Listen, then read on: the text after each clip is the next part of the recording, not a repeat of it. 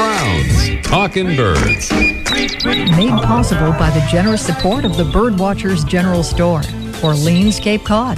Birdwatchersgeneralstore.com. By Birds and Beans shade-grown bird-friendly coffee.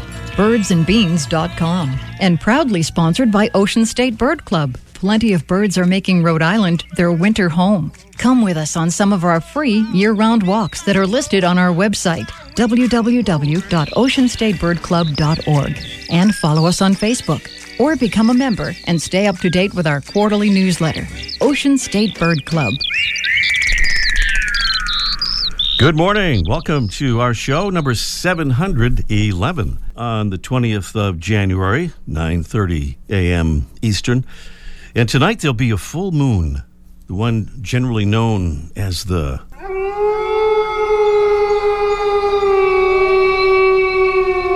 wolf moon.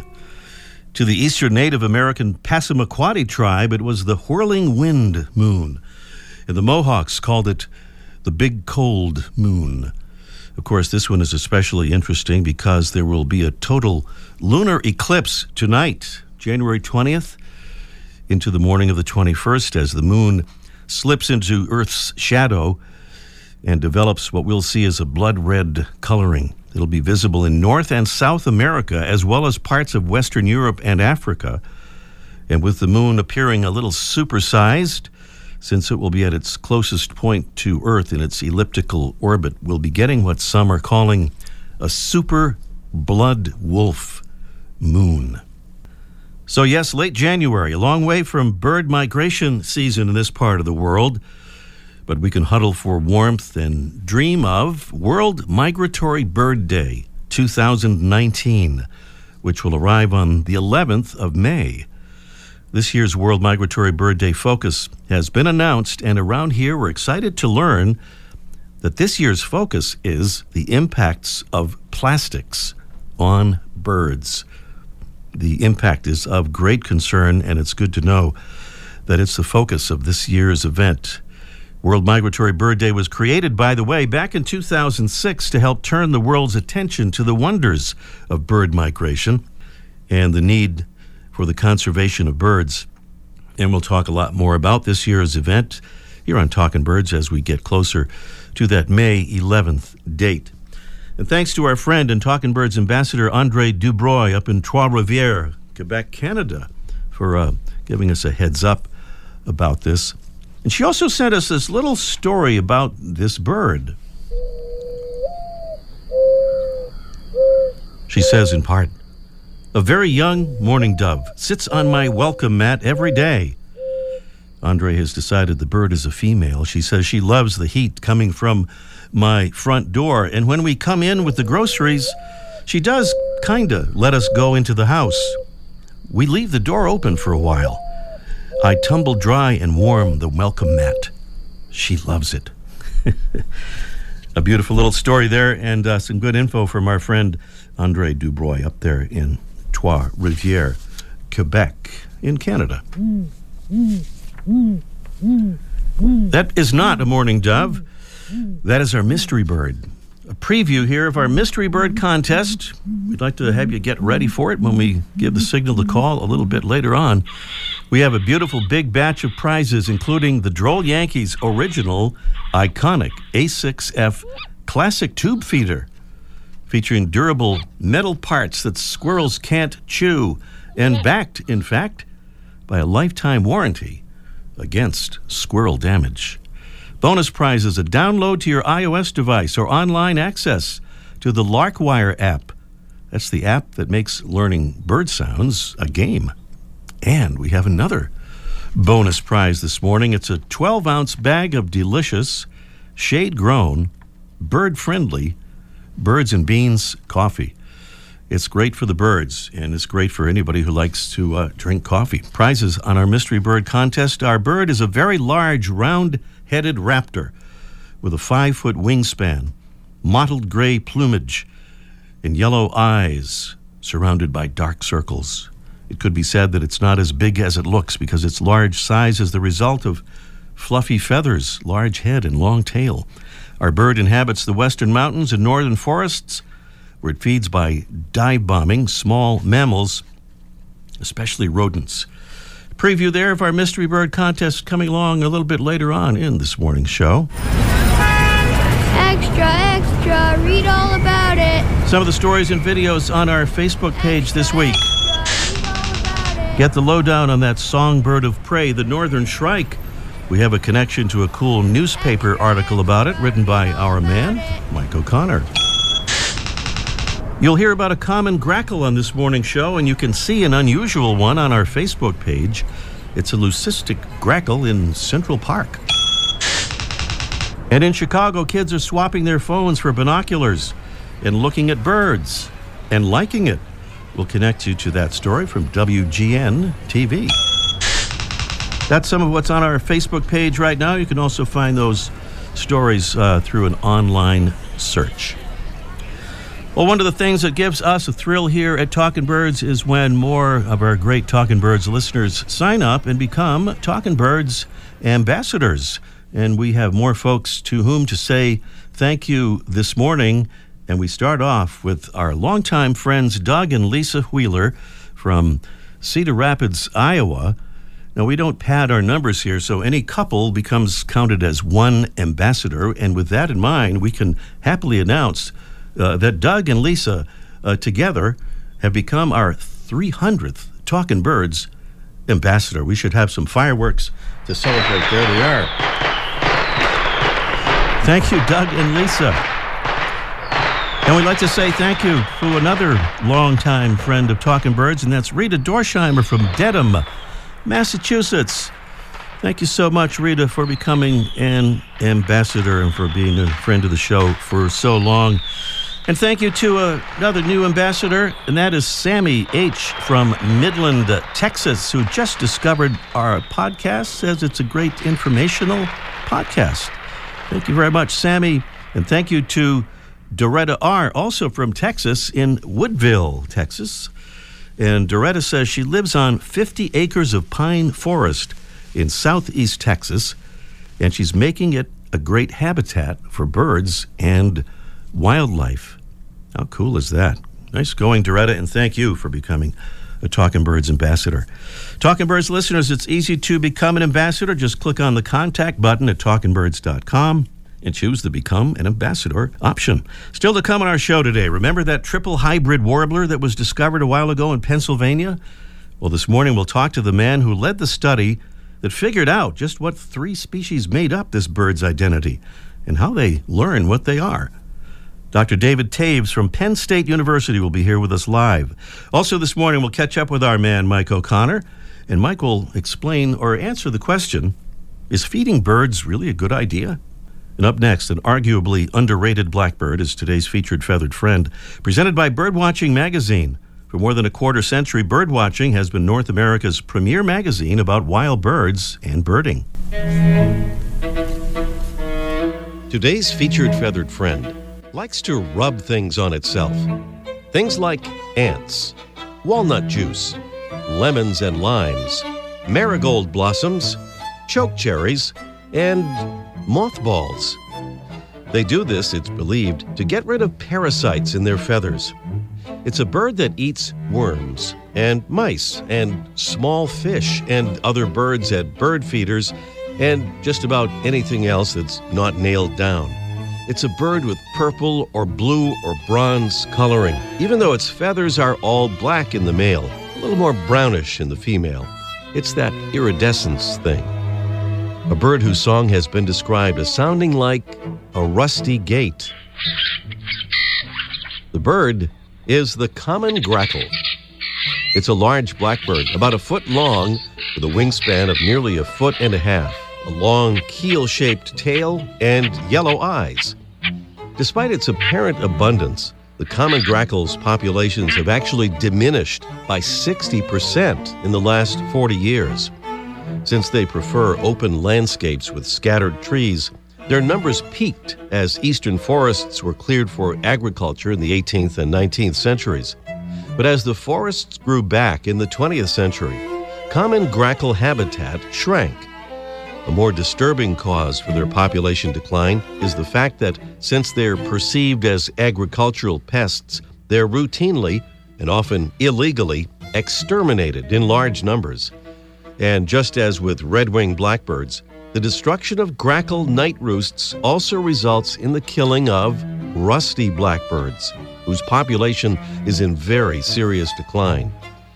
Not everyone would agree with this, but we think common grackles really are beautiful birds, especially when the light hits them just so and that beautiful iridescence goes on full display. And if you'd like to get them to hang around your yard so you can see how beautiful they are, spread some seed or grain on the ground. That's where they most like to feed. And while you're out there, squirt a little oil on that gate. The common grackle. Today's Talkin' Birds featured feathered friend. Thanks again for being with us here on our show number 711. As always, we direct you to our website and hope you'll take a look at talkinbirds.com and follow us on Facebook and Twitter at Talkin' Birds. Dr. David Taves is an assistant professor at the Department of Biology at Pennsylvania State University, and he joins us here this morning to tell us about his recent paper about a fascinating discovery in Pennsylvania not long ago, that of a hybrid warbler, but not just a hybrid warbler, but what's been described as a triple hybrid warbler. That is to say, a hybrid warbler producing an offspring with yet another warbler species. Good morning, Dave. Good morning to you, Ray. Great to have you back on the show again, Dave, and thank you. So what exactly happened here with this triple hybrid? Yeah, so it was a bit of a mystery from the beginning. In about mid-June, I got an email from a birder, Lowell Burkett, in central Pennsylvania. He'd seen this sort of kind of weird warbler that he couldn't quite recognize. He's a photographer, so had a great photograph of it. And it looked a little bit like a hybrid between a golden wing and blue wing warbler, but it had these sort of red patches on its throat. And when he heard it sang the song of a chestnut-sided warbler. And so it sort of piqued my interest, and so drove down and decided to investigate this bird a little bit further. Well, he was a little nervous about this. On the Cornell Lab piece about this, he said when he contacted the lab, he said, I tried to make the email sound somewhat intellectual so they wouldn't think I was a crackpot. So, yeah. And you didn't. We sort of take these, people thinking, they might have seen a hybrid. In many cases, it's just a different variant or a different species they might not be familiar with. But Lowell was very, he had a lot of expertise that he outlined, and also he was quite persistent. And so we kind of believed him, and the fact that he included pictures with the email up front was already good evidence for me to take the time to go down and catch this bird. So we used sort of mitochondrial DNA to tell us a little bit about the mother, and that suggested that it was either a golden wing or a blue wing warbler. We also looked at nuclear DNA, which told us about the father, and that suggested it was a chestnut-sided warbler. And so chestnut-sided warblers are in the genus Setophaga, and golden wing and blue wing warblers are in a totally different genus, in the genus Vermivora. So usually we think of like hybrids between different species within the same genus, but these things are, over 8 million years of independent evolution. And the other cool thing is that not only was it the mother being a pure golden wing and blue wing warbler, but the only bird that had been seen on Lowell's property that was in the genus Vermivora was this hybrid female.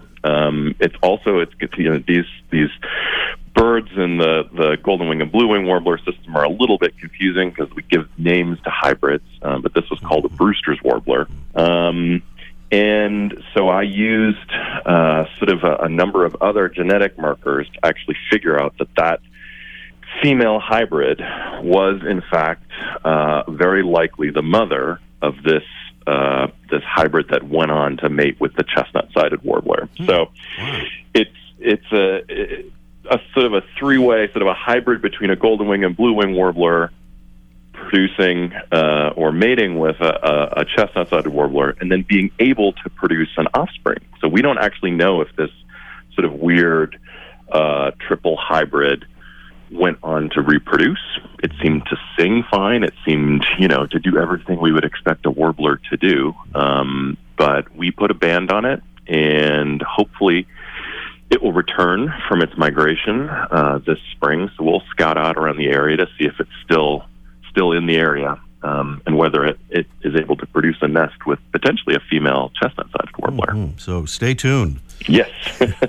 So, Gabe, what about the significance of this? And I'm thinking especially in light of the fact that the golden wing warblers have declined so much. Is there something going on here, do you think, that says to the golden wing warbler, I better just not be so fussy in my mates because there just aren't so many opportunities?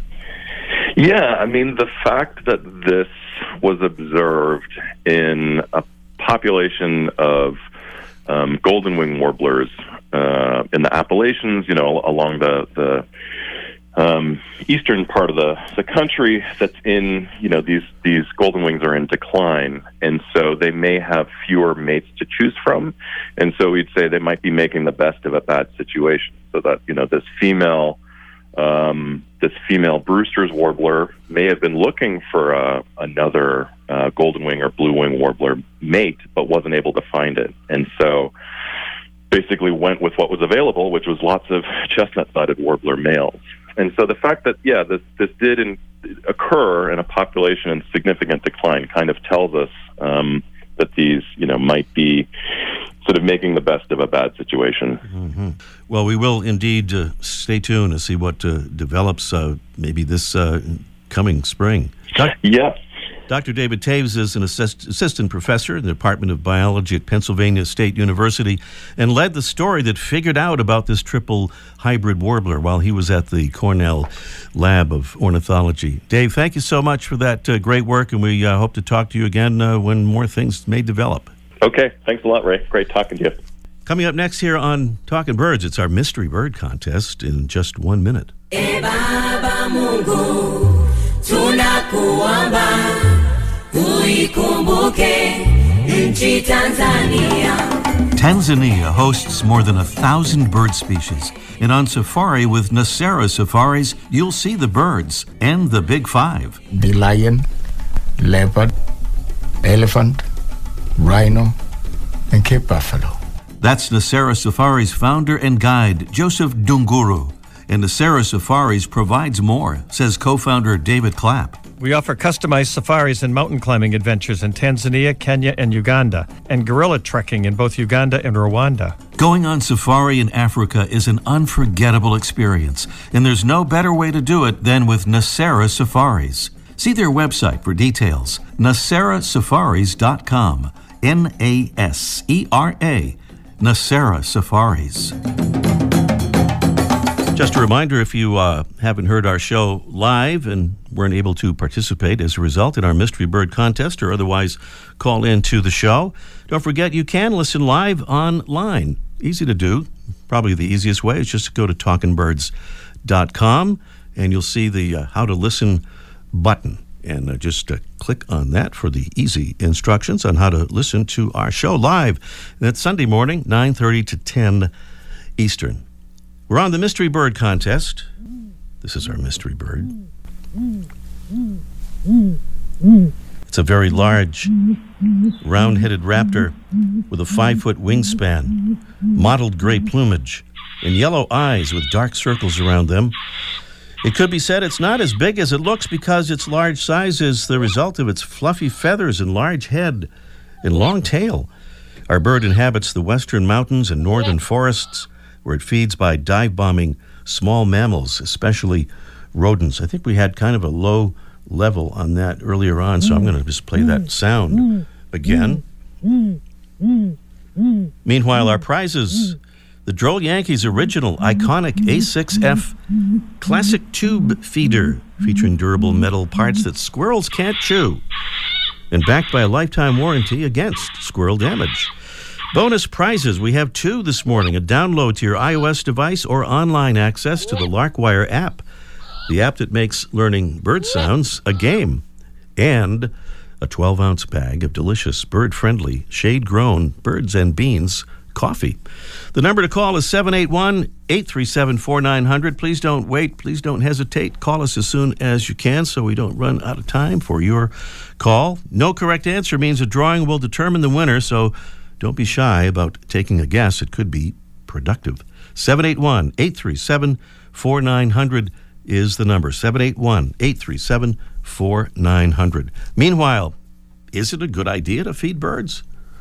We'll get an answer about that from somebody who knows a lot about the topic. That would be Mike O'Connor from the Birdwatchers General Store, Orleans, Cape Cod. It's Let's Ask Mike live in just 1 minute. I'm for feathers, I'm for wings, I'm for tweedledee-dee-dee, for what it's worth.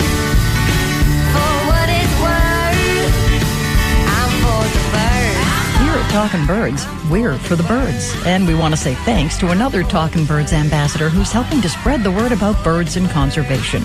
My name is Jeremy Schwartz, and I'm from Seattle, Washington.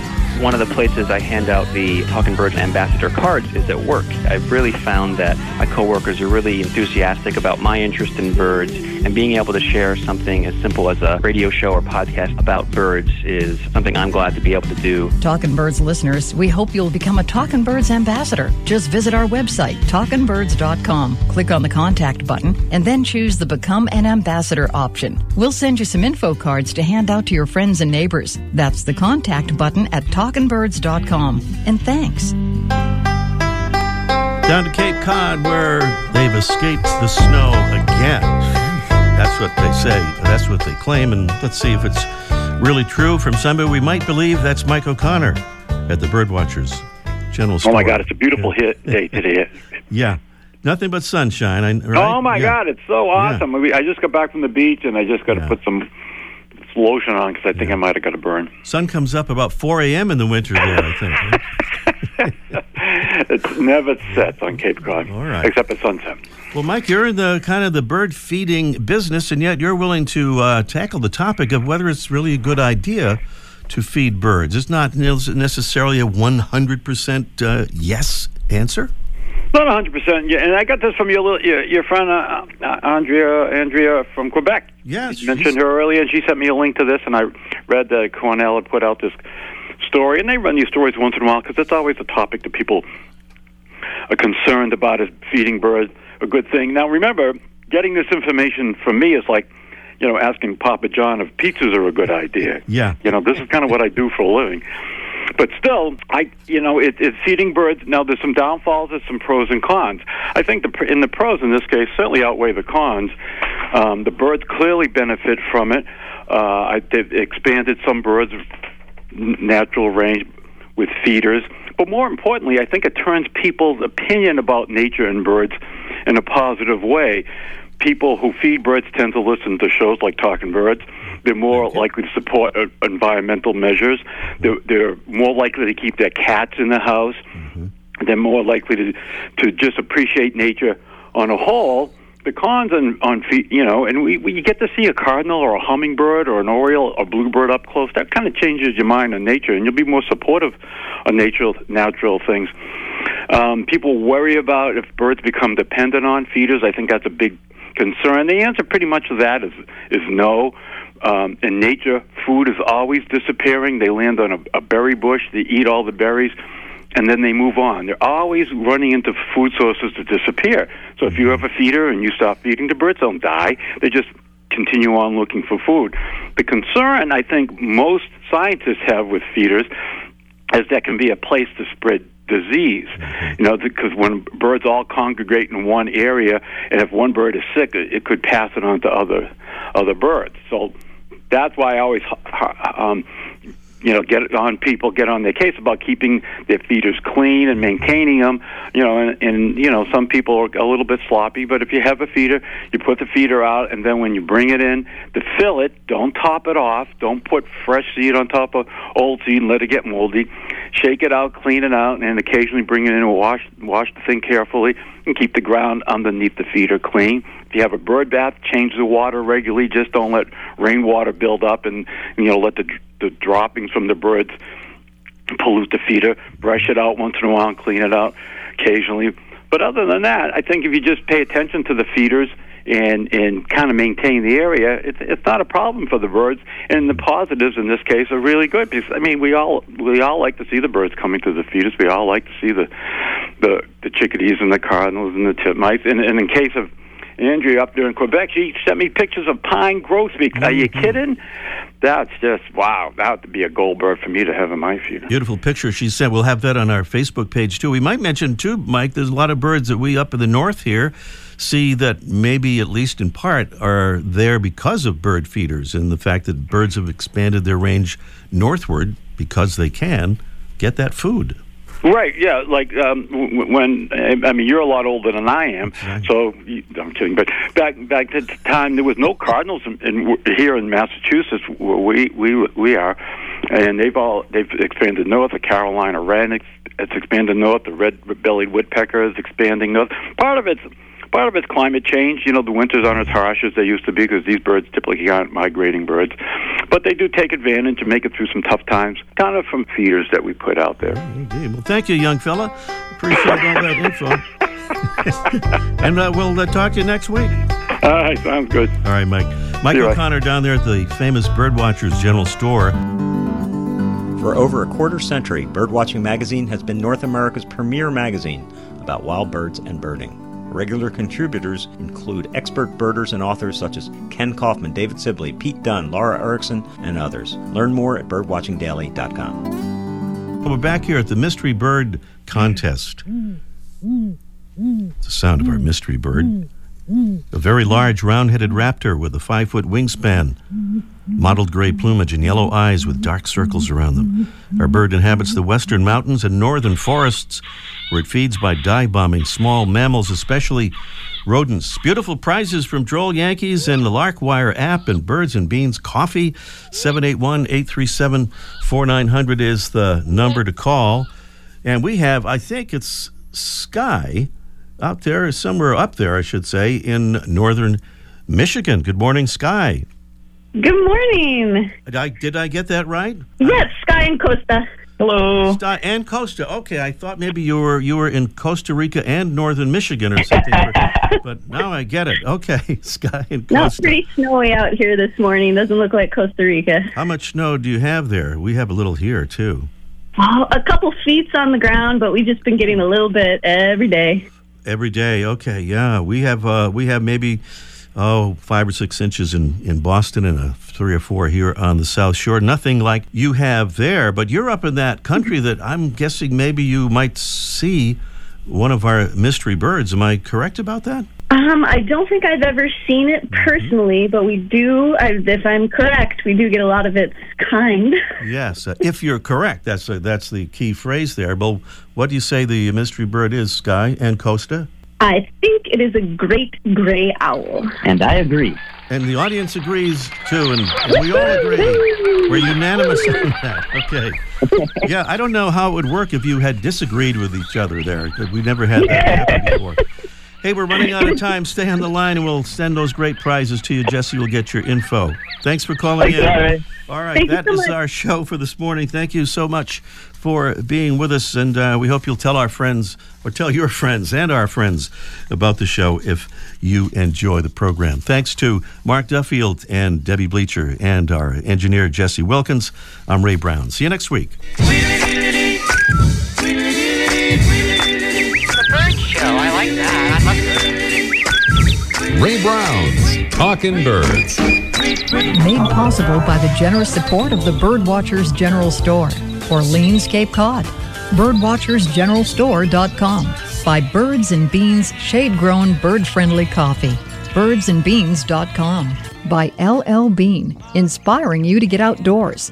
LLbean.com. And proudly sponsored by Ocean State Bird Club. Plenty of birds are making Rhode Island their winter home. Come with us on some of our free year-round walks that are listed on our website, www.oceanstatebirdclub.org. And follow us on Facebook. or become a member and stay up to date with our quarterly newsletter, Ocean State Bird Club.